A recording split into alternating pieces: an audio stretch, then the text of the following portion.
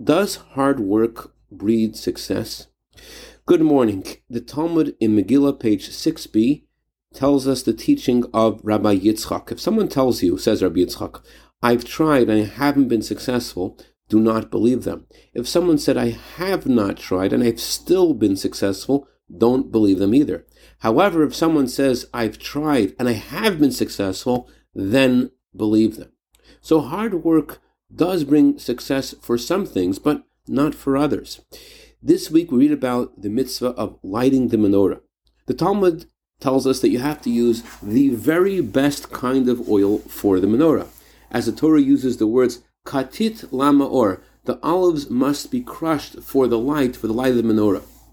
However, the Talmud says in Menachot, chapter 8, Mishnah 5, that for the flour offering, which also required oil, a lower grade of oil would suffice. You don't have to have the very best. The Ktav Sofer explains that the Torah is also giving us instruction in life. There is light and there is tranquility. Menachot also can mean tranquility. If you're trying to get to the light of Torah, the harder you work, the more success you will have. Don't give up. Listen to the words of Rabbi Yitzchak. Try and you will succeed. However, when it comes to achieving tranquility in finances, hard work will not always get you there, because it's not up to you whether you'll earn one penny more. With the greatest effort, you can't earn one more penny than what has been ordained. Instead, it is by keeping the Torah mitzvot and trusting in the one above that we open wide the channels for God's infinite blessings.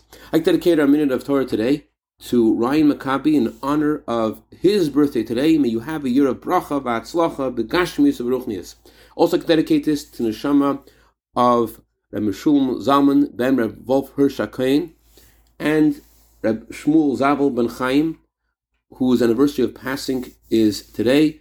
May the neshamas have an aliyah, and may they be good intercedents on behalf of their families for all good. B'seich Klal Yisrael. Have a wonderful day.